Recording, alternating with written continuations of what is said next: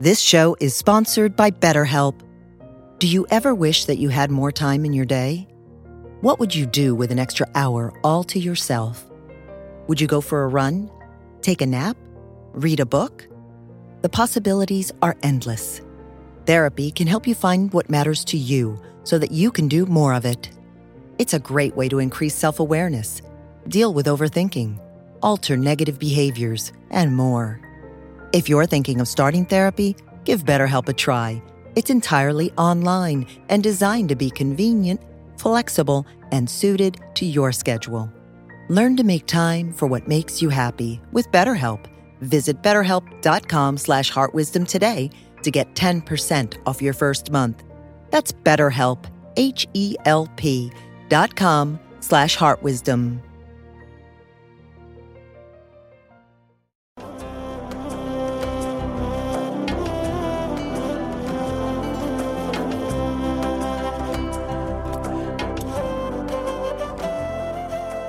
Welcome to the Jack Kornfield Heart Wisdom Hour.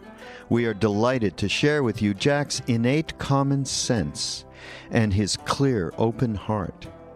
In order to continue presenting these podcasts, we need your support. Please go to mindpodnetwork.com/Jack, and you can donate there, or you can go through our Amazon or Audible affiliate links, and that's another great way to support the podcast. Thank you for your generous attention.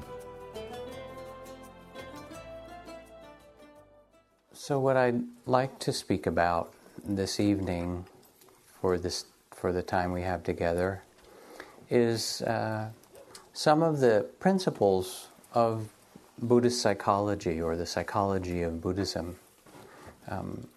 And I hope that they are alive in a way that is immediate and useful for you. Because they speak, when you look at the psychology of Buddhism, they speak in a really practical way to our human circumstance. And they begin many of the Buddhist texts with a kind of opening line, O nobly born, O you who are the sons and daughters of the Buddhas, remember your true nature, remember who you really are. And the spirit then of Buddhist psychology from the very beginning is not so much about fixing ourselves or making ourselves into something else that we might imagine we could become, but rather remembering who we really are, the capacities of our mind and heart for freedom and awakening that are our birthright. And then the Buddha goes on, he says, just as the four great oceans have but one taste, the taste of salt, so too do all of these teachings have but one taste, and that's the taste of freedom, liberation, freedom of heart and mind. They all point to this possibility of freedom in our circumstance, in our very lives. You remember, many of you, this passage from Zen Master Thich Nhat Hanh. He says, when the crowded Vietnamese refugee boats met with storms or pirates, if everyone panicked, all would be lost. But if even one person on the boat remained calm and centered, it was enough. They showed the way for everyone to survive.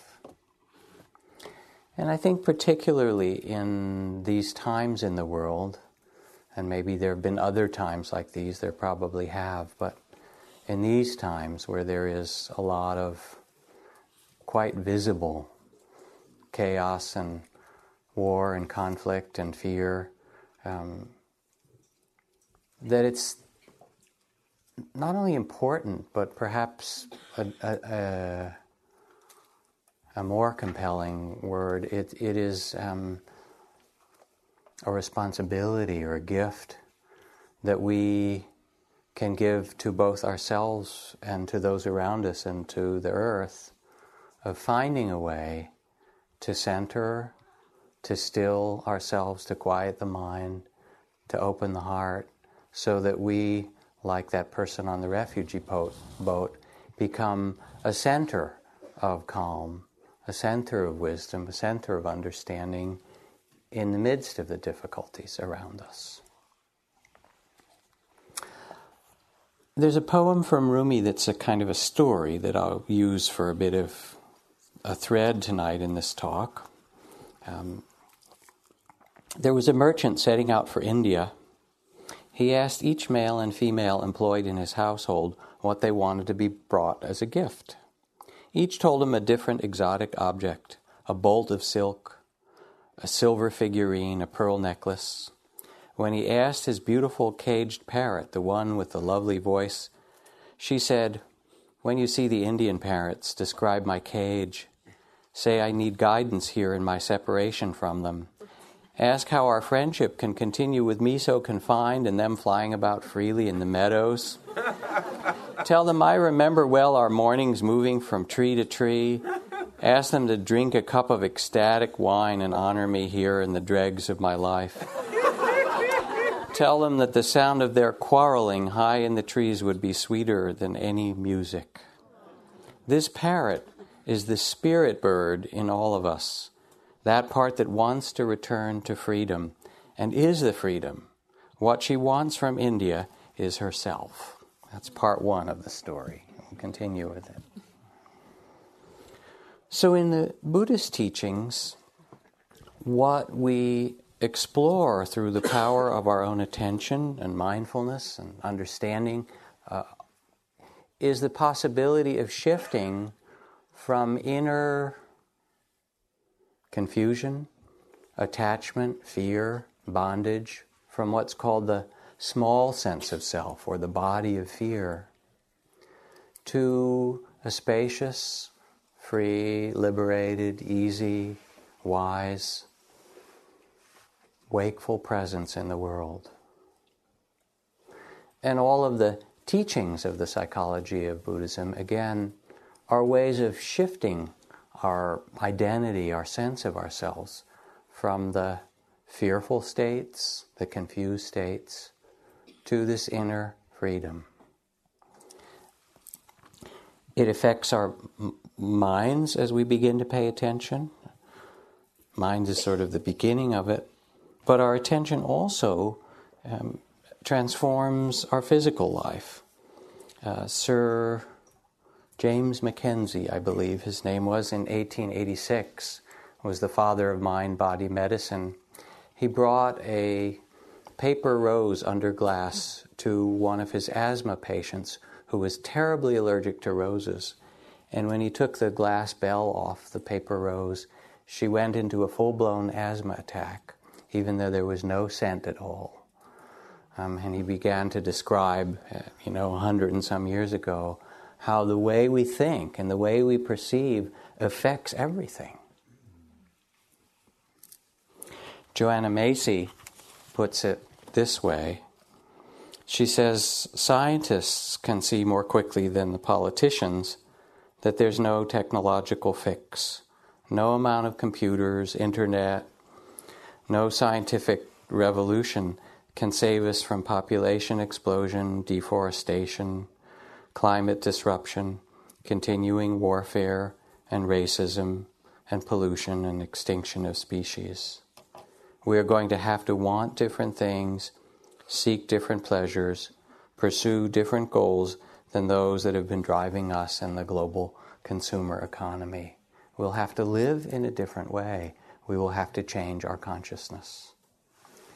So it's the shift of consciousness for ourselves individually, and it's a shift of consciousness for the world and the community within which we live. Now, as we start to sit in meditation and become mindful of our experience, we can see the ways that we get caught. We get caught in stories and fear and confusion and longings and all the things that catch us up, or the ways that we hide and deny what's happening.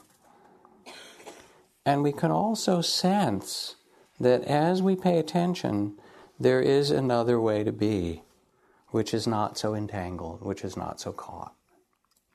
Now initially, as you start to meditate, it's not that easy. It's actually kind of humbling.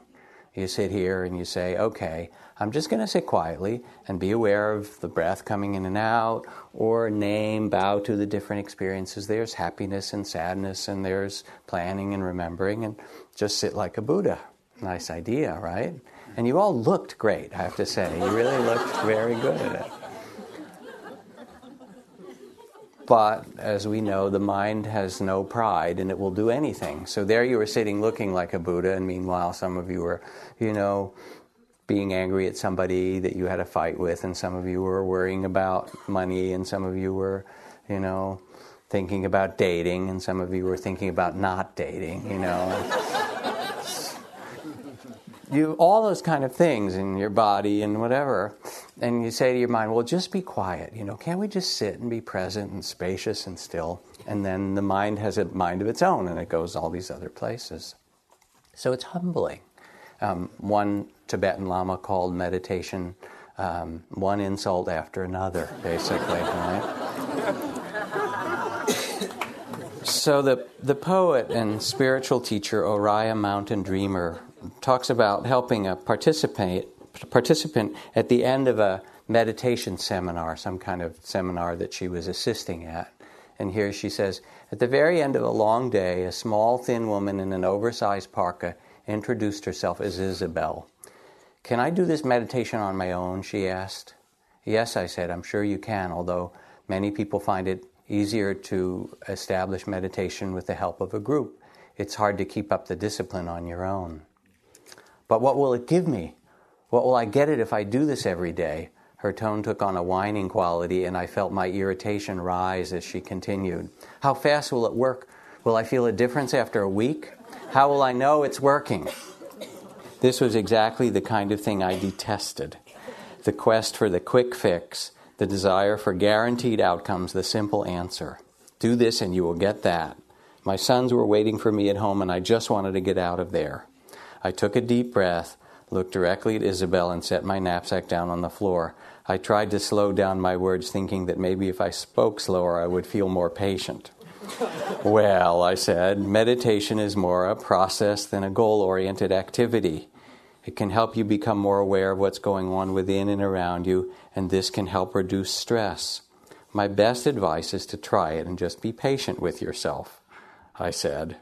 Then I picked up my bag, started to button my coat. When we teach these, it's really we're just talking to ourselves right here. I really did have to leave, and I wanted to get out while I was feeling virtuous for not snapping her head off.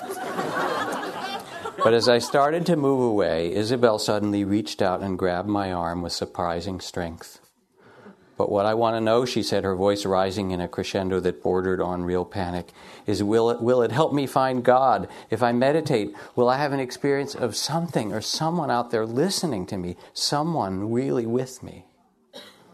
And a wave of desperation swept out from her through me, and I was surprised to find my eyes filling with tears.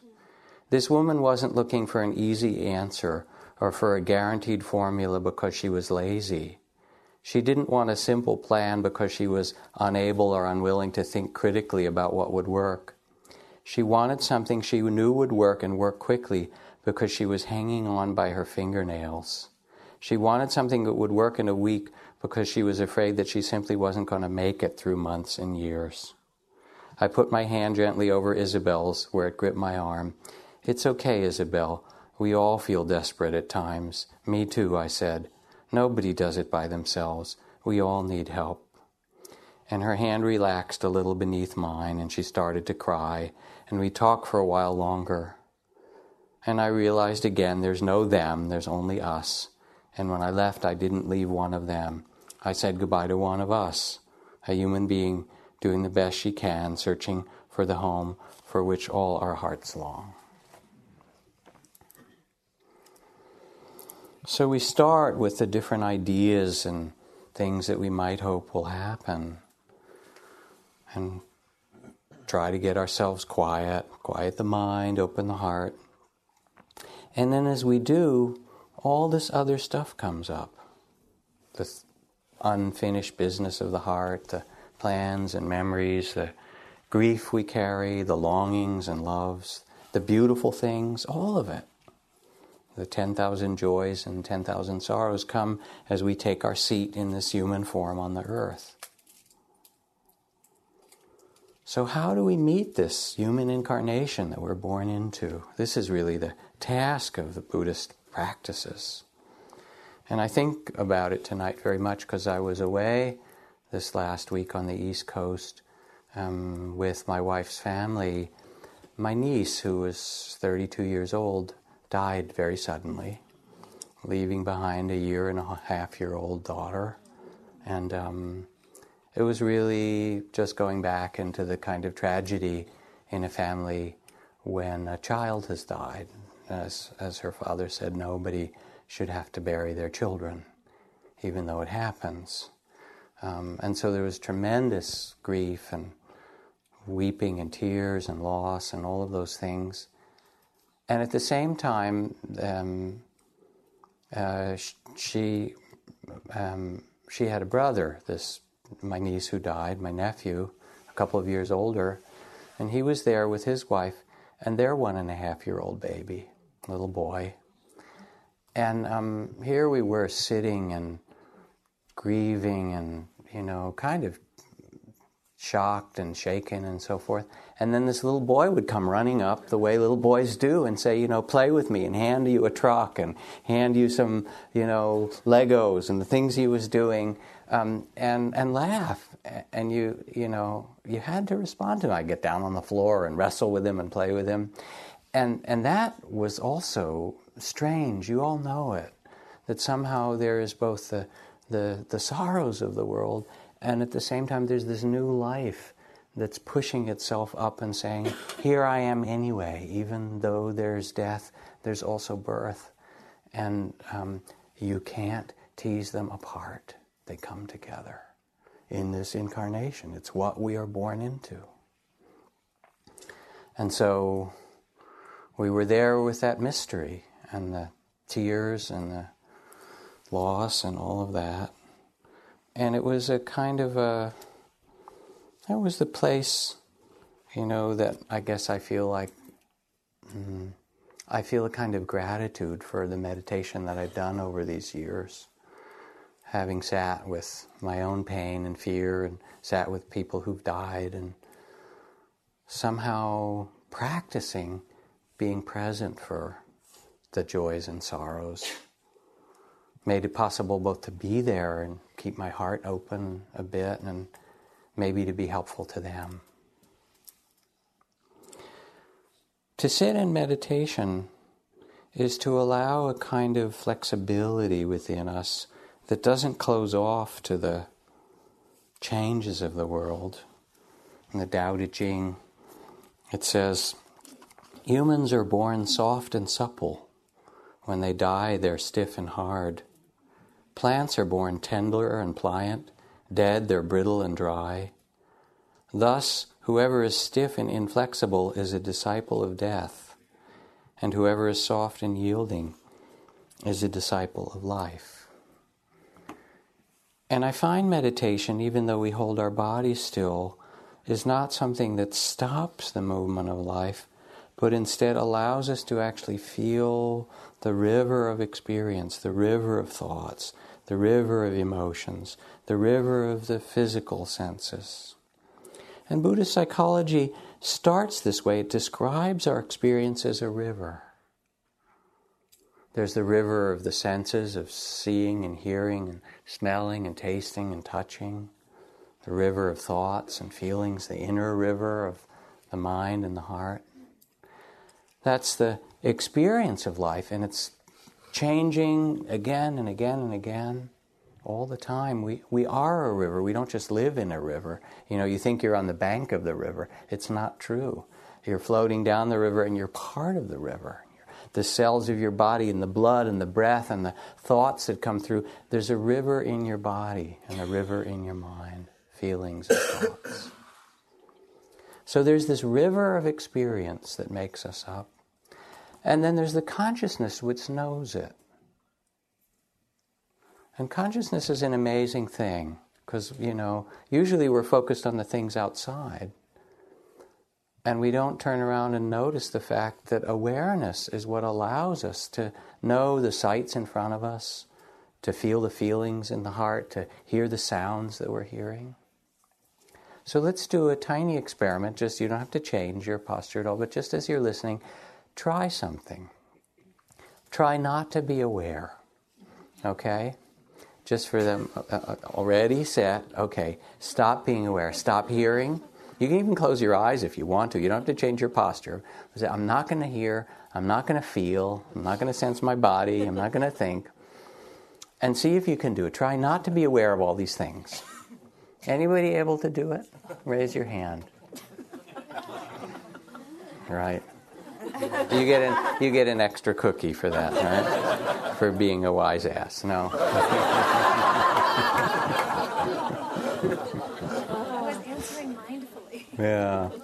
No. But what you discover, so could you stop being aware? There was no more awareness? You weren't aware of anything? I went right back to work. I went right back to work. You went right back to work, exactly. So you were at work. You weren't here, you were someplace else. So the being at work was the thought and the image. What you notice as you pay attention, actually, is that whether you stay with this body or these feelings or these thoughts, or you go back to work as you did, or you go back to some memory, or you go to some plan, there's still awareness of something happening. Anybody who could actually stop and not be aware of anything, where there was just nothing happening. You can't do it, can you? And that's because consciousness is like the sky or the space within which we live, and experiences of being at work, or being in a memory, or being in the future, or being, the senses of our body, or hearing the sounds. Those river of experiences play through the field of consciousness itself, play through the sky of consciousness. And awareness is always present. Usually we don't notice it. With meditation, the invitation is to begin to come and rest in the space of awareness, to trust it, to become mindful of the experience without being lost in it. So far, there's the river of experiences of sights and sounds and smells and tastes and feelings and thoughts, images and memories, as she said, and so forth. And the consciousness which knows them. There's one more element in the Buddhist description of the world, and that is between the consciousness and the experiences that come, there's a whole array of what are called mental qualities or mental factors, states of mind, if you will, that determine our relationship to experience. And there's 52 of them in one list and 121 in another. I don't think the monks could actually figure out, how to count them properly. But I like Emily Dickinson's description. She just called them the mob within the heart. Okay. And some of them are what are called pain-producing or unhealthy or unskillful qualities: fear, greed, aversion, delusion, restlessness, jealousy, worry, duplicitousness. The things where we get caught up in conflict with the world or grasping of the world. And all of those lead, whatever sight or sound we have, they lead us to feel frightened, to feel contracted, to hold on, to resist experience. They have a whole opposite set of mental states that also can arise in our experience. The opposite of grasping is openness. Instead of holding on, there's a kind of free flow, openness, generosity, ease. The opposite of aversion or hatred is love, an open-hearted relation to the world. The opposite of delusion is wisdom, clarity. Instead of not seeing things, there's a kind of clear, open knowing. And with love and wisdom and openness comes lightness and joy and pliancy and equanimity and goodwill and all these qualities that come because we're not in conflict with the world, we're at ease in ourselves. And spiritual practice, in a certain way, invites us to relax and let go of the small sense of self, the body of fear, the confusions, the difficulties that come, and begin to trust that we can rest in an awareness that will hold both the tears and the laughter, the joys and sorrows, the praise and blame, the gain and loss, with an open heart. Now, it's not so easy to start with because our conditioning is to be identified with greed and hatred and delusion and ignorance and fear. This body of fear, sensing ourselves as separate, it's a habit that we have. And with mindfulness, what we're invited to do is to examine this habit and see, is this really who we are? Is this really the way that we want to live? Does this serve us individually and collectively? In that way, the Buddha said, the teachings of the Dharma or the teachings of Buddhism are an invitation to each person to inquire into themselves and say, what makes up this human life and what's possible? O nobly born. You could live in fear, you could live in confusion, you could live in ignorance or hatred of others, or, grasping. And what are the consequences if you live with those as the states of mind? Or you could pay attention and see these states and realize that you don't have to cling to them, that they're not your true identity. And instead, through mindfulness and compassion and understanding, begin to release them and realize, there's a much freer and more open and joyful way to live. Now, what's true is that no matter how you choose to live, it's all going to keep changing. It is a river, and there will be praise and blame, and gain and loss, and birth and death, and pleasure and pain, joy and sorrow, sweet and sour, hot and cold. It is woven together in the fabric of our experience, of our life. And that's what makes up this incarnation on this particular planet where you got born. So it's going to be that way, pleasant and unpleasant, and joy and sorrow, and gain and loss. So the point isn't to have pleasure and not pain. Anybody succeed in doing that?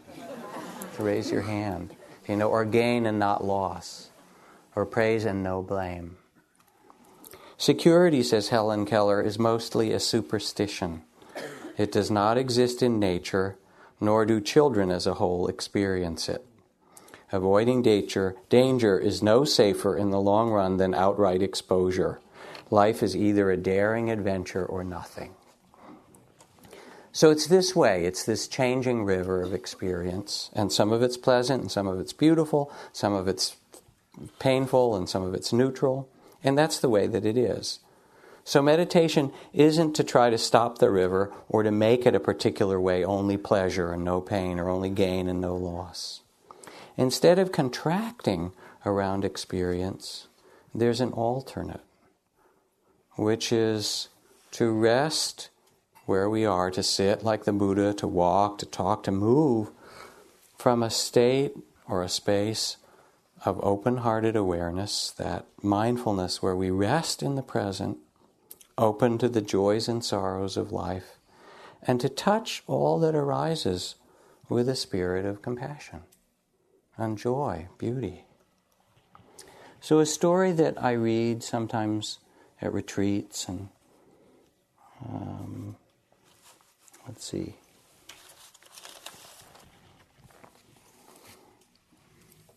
that illustrates this is from Richard Selzer, who is a surgeon at Yale University.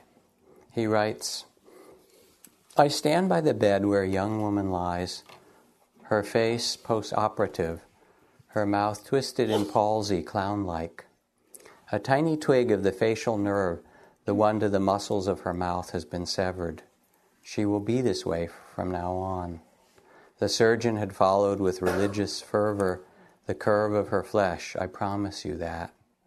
Nevertheless, to remove the tumor in her cheek, I had to cut the little nerve. Her young husband is in the room. He stands on the opposite side of the bed, and together they dwell in the evening lamplight, touching each other so generously. The woman speaks. Will my mouth always be like this, she asks. Yes, I say it will. It's because the nerve was cut. She nods, is silent. But the young man smiles. I like it, he says. It's kind of cute. And all at once I know who he is. I understand and lower my gaze, for one is not bold in an encounter with the gods. And unaware of my presence, he bends to kiss her crooked mouth, and I so close I can see how he twists his own lips to accommodate to hers, to show her that their kiss still works. And I remember that the gods appeared in ancient Greece as mortals, and I hold my breath and let the wonder in. So instead of the body of fear, instead of the contracted heart, and it will open and close just as the lungs breathe, and just as the mind opens and closes, the heart opens and closes too. You can't just say, okay, I'm going to love everybody now and be like a sunflower and hold it open and never change. It's a river and it breathes too. It does, and you need time off and you need time to sit and walk in the mountains and weep your tears and so forth. But underneath all of that, there is a knowing and another way to be in this world of its beauty and its sorrows. And this story touches that other way to be in all of us who listen. Not to get rid of life, but to remember the freedom of the heart to meet our experience, whatever it is, with compassion. So it's difficult when we first start to sit in meditation. And as I said, it's humbling. We have the pains in our body. We have the different kind of reactions that come, liking things and not liking. There's the grasping. We want more. You're sitting there and, if only it weren't so hot and stuffy in here. Now the winds come up. If only it were a little, it weren't so breezy over by these windows, or if only I had one of those nice meditation shawls. The if only mind? Or if only I had a little more money in the bank, then I could meditate quite peacefully and I wouldn't have to worry about, And then you get to the point where only the bell would ring, right? Then I'd be happy. But it's a really interesting thing about the bell ringing, because you're sitting there, and you start to get restless, or you've had enough meditation, you think, if only when the bell will ring, then I'll be happy. The if only mind. And then all of a sudden, at some point, you hear this sound.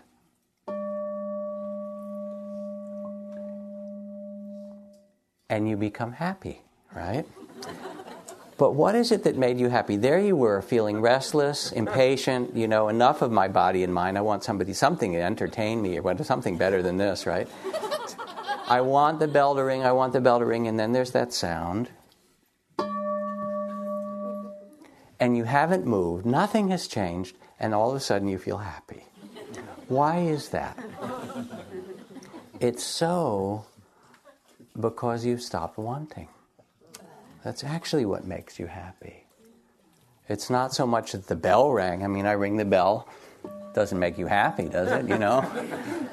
Although it's a beautiful bell.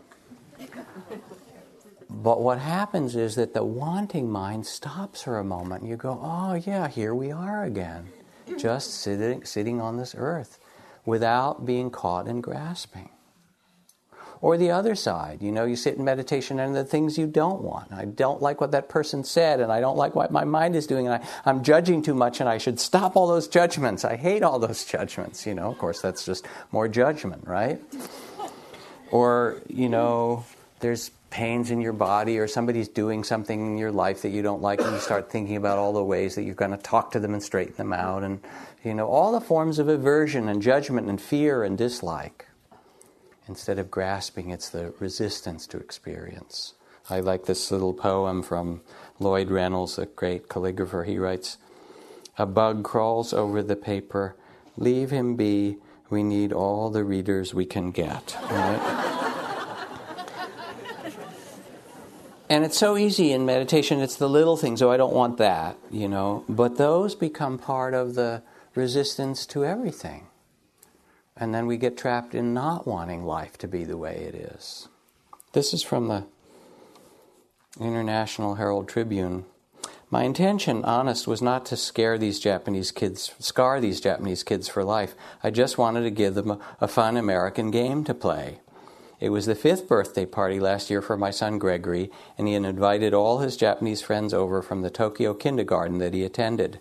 My wife and I explained the rules of musical chairs, and we started the music. It was not so awful for the Japanese boys. They managed to fight for seats, albeit a bit lamely, but the girls were at sea. The first time I stopped the music, Gregory's 5-year-old girlfriend, Chitoshi-chan, was next to him, right in front of a chair. But she stood politely and waited for him to be seated first. So Gregory scrambled into her seat, and Chitoshi-chan beamed proudly at her own good manners. Then I walked over to her and told her that she had just lost the game. She gazed up at me, her eyes full of shocked disbelief, looking like Bambi might after a discussion of venison. "You mean I lose because I'm polite?" Chitoshi-chan's eyes asked. "You mean the point of the game is to be rude? That's the way to win?" I guess that is the point anyway. What are we teaching our children? He goes on. So you sit in meditation and you see all the kinds of conditioning, ambition and aversion and aggression on one side and grasping on the other, or you see delusion, denial, not wanting to see the way things are, not wanting to, face the circumstances of our body, the circumstances of our life. The poet John Ciardi writes, "An ulcer is an unkissed imagination taking its revenge for having been jilted. It's an undanced dance, an unpainted watercolor, an unwritten poem." And so we sit, and sometimes we feel all the things that we've closed ourselves off to, and not wanted to feel, and not wanted to acknowledge, not wanted to allow. The griefs that we carry, the fears that we think would overwhelm us.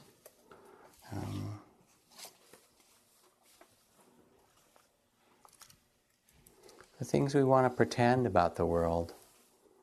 Pretend that it's not a river, that it doesn't keep changing, that there isn't loss as well as gain.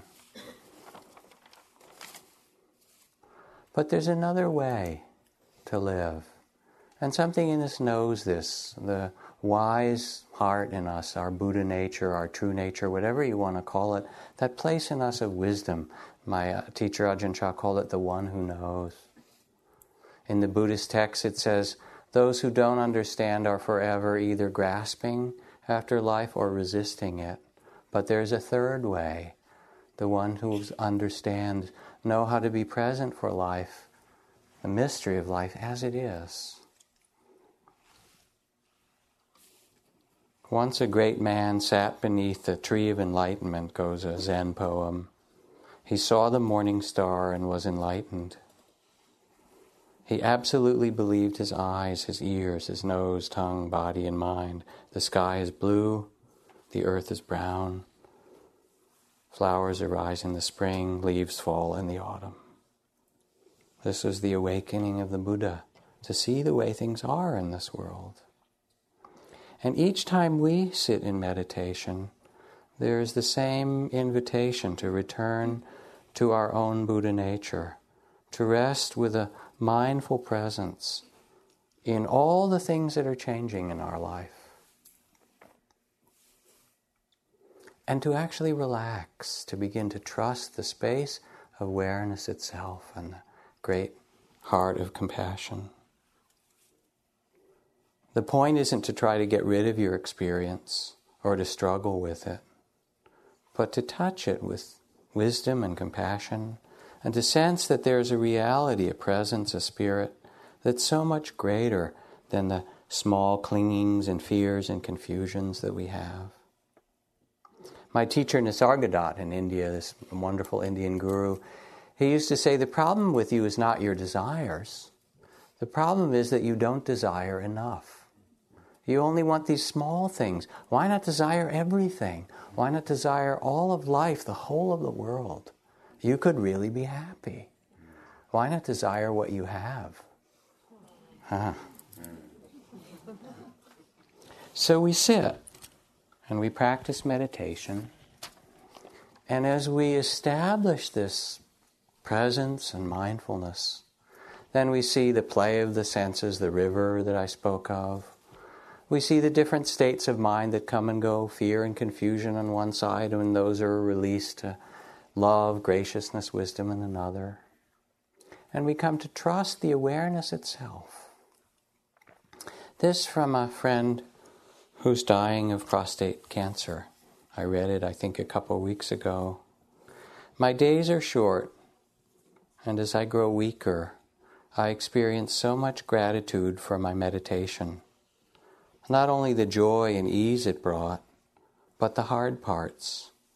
For every bored and restless sitting, and every fearful fantasy, and every pain and ache I sat through, and every itch I didn't scratch, was a training for kindness, a training for the muscle of bearing witness, for the trusting spirit that carries me now to my death.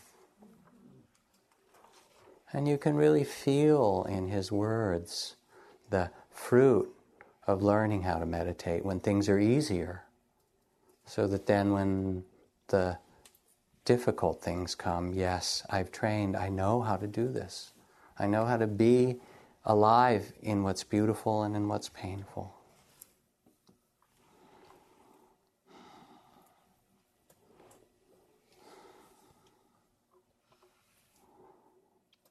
What we long for most, connectedness, love, wholeness, freedom, all kinds of words for it, presence, is really here already. It is in us. It is us. Any moment we can return to it, O nobly born.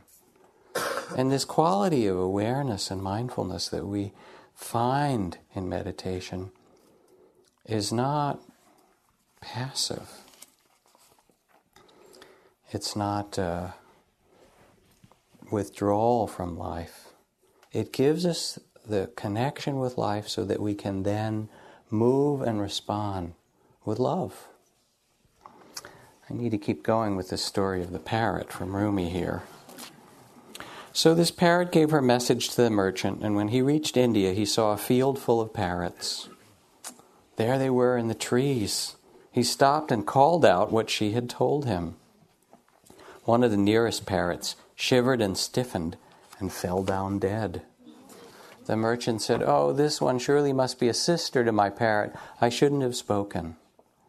He finished his trading and returned home with the presents for his workers. When he got to the parrot, she demanded her gift. "What happened when you told my story to the Indian parrots?" "I'm afraid to say." "Oh, master, you must." "When I spoke your complaint to the field of chattering birds, it broke one of their hearts. She must have been a sister or a close companion, for when she heard about you, she grew quiet and trembled and died." And as the caged parrot heard this, she herself quivered and sank to the cage floor. The merchant was a good man. He grieved deeply for his parrot. We'll leave them there. Part 2.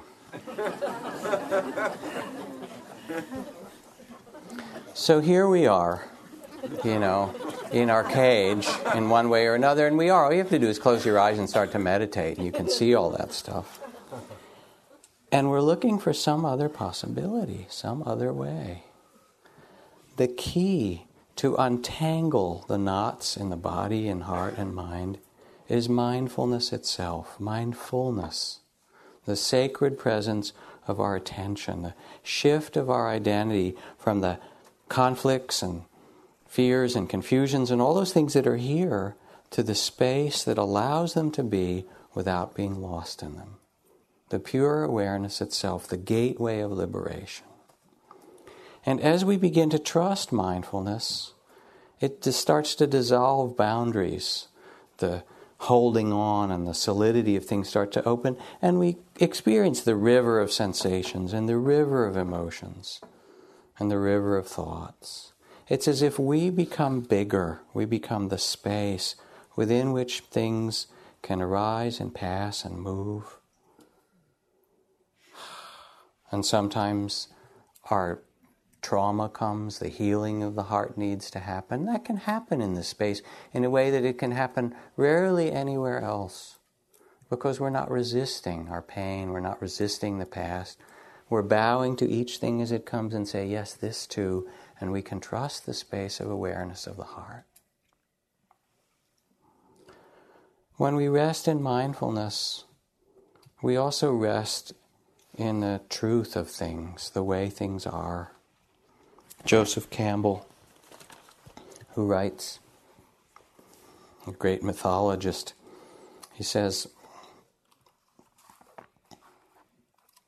"The first step to the knowledge of the wonder and mystery of life is the recognition of the monstrous nature of the earthly realm as well as its glory. The realization that this is just how it is and that it cannot and will not be changed. Those who think they know how the universe should have been had they created it, without pain, without death, without loss and sorrow, are unfit for illumination. So if you really want to help this world, what you'll have to teach is how to live in it, and that no one can do who has not themselves learned how to live in the joyful sorrow and sorrowful joy of the knowledge of life as it is." So there's a kind of truthfulness in awareness that this is the way things are. I remember last year, I guess it was, I did some teaching in San Francisco with Pema Chodron. And we were at Masonic Auditorium, and it was a lot of people. It was 2,500 or 3,000 people for an evening. And we took questions after doing some teachings on wisdom and compassion. And at one point, a woman stood up and spoke in tears. Her partner of many years, a few weeks before, had committed suicide. And it was very raw. You could feel her grief, maybe her guilt, all the things that come up when someone dies in that way. What did I do wrong? What more could I have done? A lot of pain. And Pema's response was to really begin to teach her compassion for herself, for the loss, for all that she was holding. And then as I spoke to her, I talked about our human lot and the need to hold the measure of sorrows and the measure of beauty that we're given. And I asked in the room how many other people had lost a family member or someone really close to them, a lover, to suicide. And maybe 10% of the people in the room, 200 or 300 people, stood up. And it was an amazing moment. We just were silent. And all these people stood up. And I invited this woman to just look around and see her brothers and sisters. And there we were, in our humanity with it all. And the quality of mindfulness and meditation dissolves our boundaries between one another. We're all in it together, in this amazing, beautiful, difficult incarnation. And it somehow allows us to see it truthfully and kindly and compassionately, and gives a kind of courage. As Martin Luther King Jr. said, "We will match your capacity to inflict suffering with our capacity to endure suffering." He said this after his church was bombed. "We will meet your physical force with soul force. We will not hate you, but we cannot in all good conscience obey your unjust laws, and we will soon wear you down by our capacity to suffer. And in winning our freedom, we will so appeal to your heart and conscience that we will win yours as well."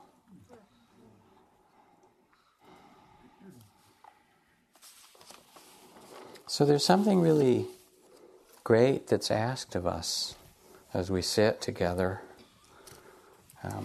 to remember our capacity to live fully, to live beautifully, with courage, nobility, love, in the face of the joys and the sorrows of life. And we come together, my friend Annie Lamott says, she said, my mind is like a dangerous neighborhood. I try not to go there alone, right? We come together in some way for communion, support, love. So this from my friend Fran Peavy, wonderful activist. She writes, one day I was walking through the Stanford University campus with a friend when I saw a crowd of people with cameras and video equipment on a little hillside. They were clustered around a pair of chimpanzees, a male running loose and a female on a chain about 25 feet long. It turned out the male was from Marine World and the female was being studied for something or other at Stanford, and who I thought were the spectators were actually scientists and publicity people trying to get them to mate. The male was eager, you know how they can be. He grunted and grabbed the female's chain and tugged. She whimpered and backed away. He pulled again and she pulled back. Watching the chimps' faces, I began to feel sympathy for the female. Suddenly the female chimp yanked her chain out of the male's grasp. To my amazement, she walked through the crowd straight over to me and took my hand. Then she led me across the circle to the only other two women in the crowd, and she joined hands with one of them. The three of us stood together in a circle. I remember the feeling of that rough palm against mine. The little chimp had recognized us and reached out across all the years of evolution to form her own women's support group.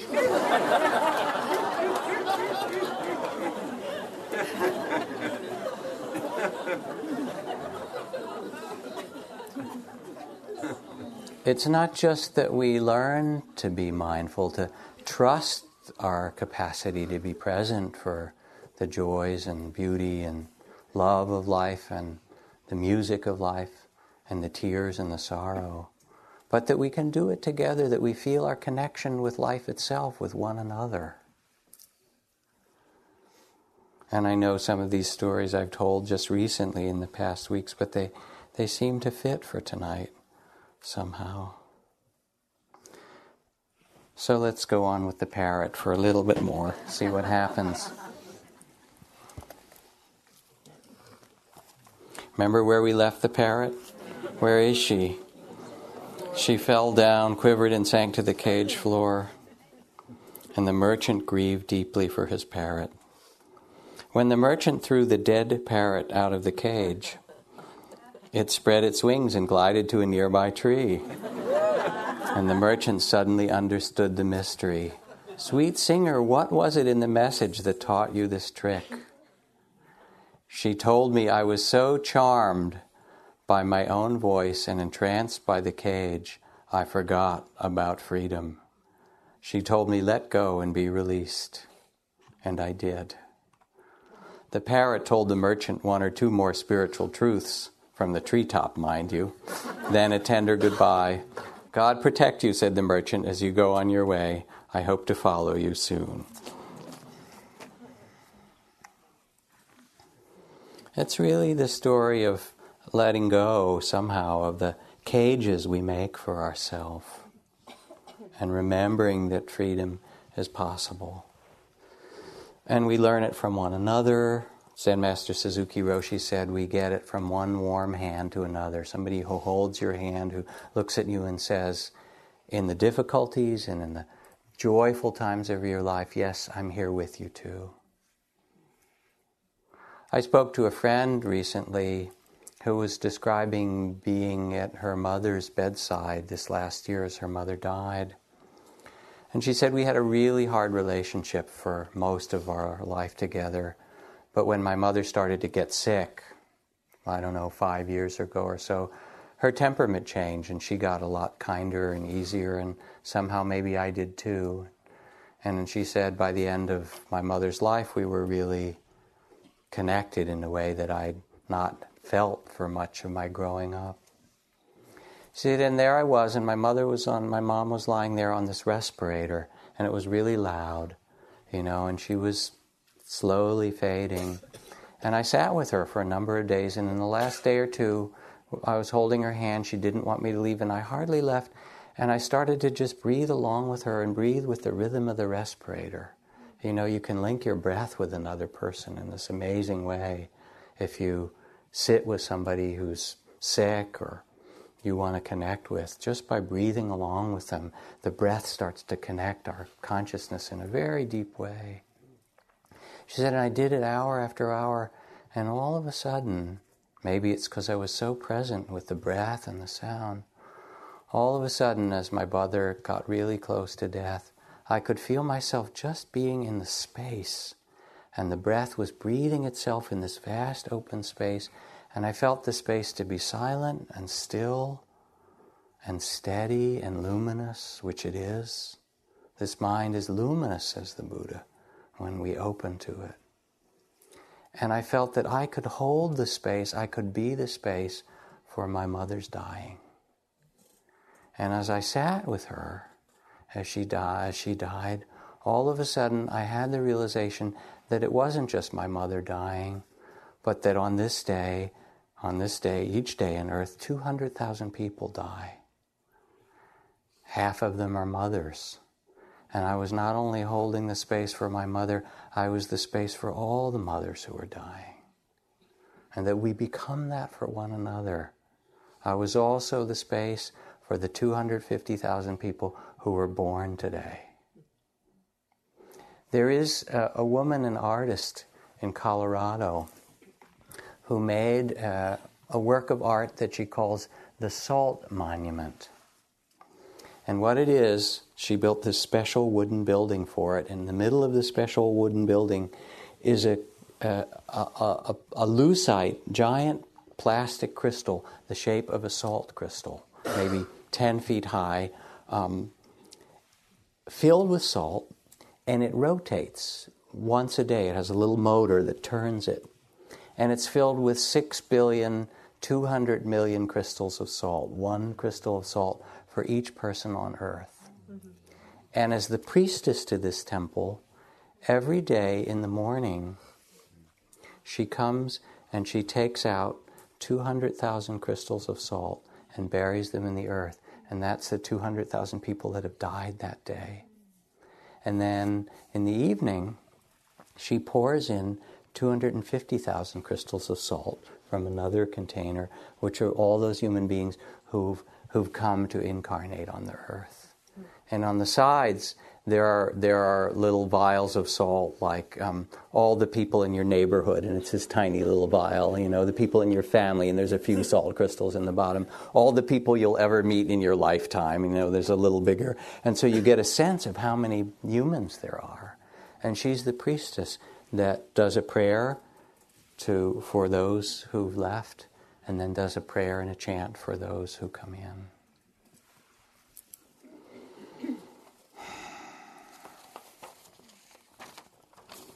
Machado, wonderful poet. Let's see if I can find this. Words.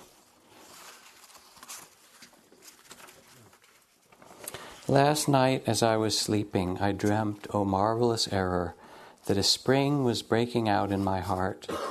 And I said, along which secret aqueduct, O water, are you coming to me, water of a new life that I have never drunk? And last night as I was sleeping, I dreamt, O marvelous error, that I had a beehive here inside my heart, and the golden bees were making white combs and sweet honey from my old failures.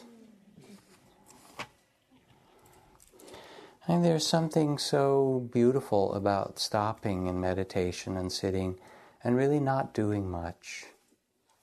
Letting our body rest on the earth, coming back to the breathing and the space of awareness, and tending to the feelings and thoughts that come and go, respectfully each one. And allowing the joys and sorrows and gain and loss and all of the things of life to come and go, and sit like the Buddha and tend to them. And as we tend to them, then something beautiful starts to grow. Very deep and beautiful, the transformation of the honeycombs out of our old fears and failures. So many stories, but I'll stop, I think. From the Tao, if you don't realize the source, you stumble in confusion and sorrow. When you realize where you come from, you naturally become tolerant, disinterested, amused, kind-hearted as a grandmother, dignified as a king. Immersed in the wonder of the Tao, you can deal with whatever life brings to you, and even when death comes, you are ready. It feels like such a gift to take time to sit still, to listen, to come back to center, come back to the space of the heart, and then carry it out into this world that so much needs your understanding and everyone's deep understanding. So let's sit for a moment.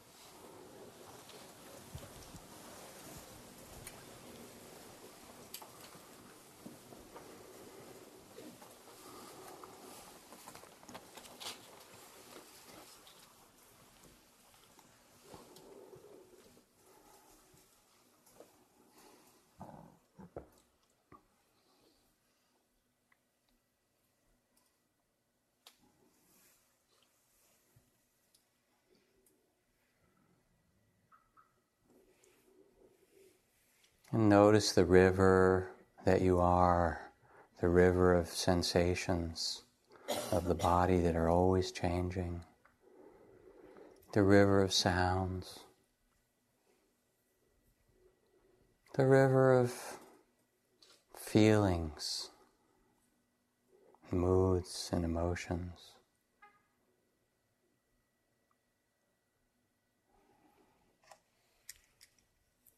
The river of perceptions and thoughts.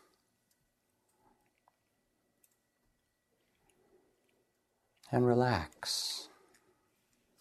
Make space. Be the space of awareness.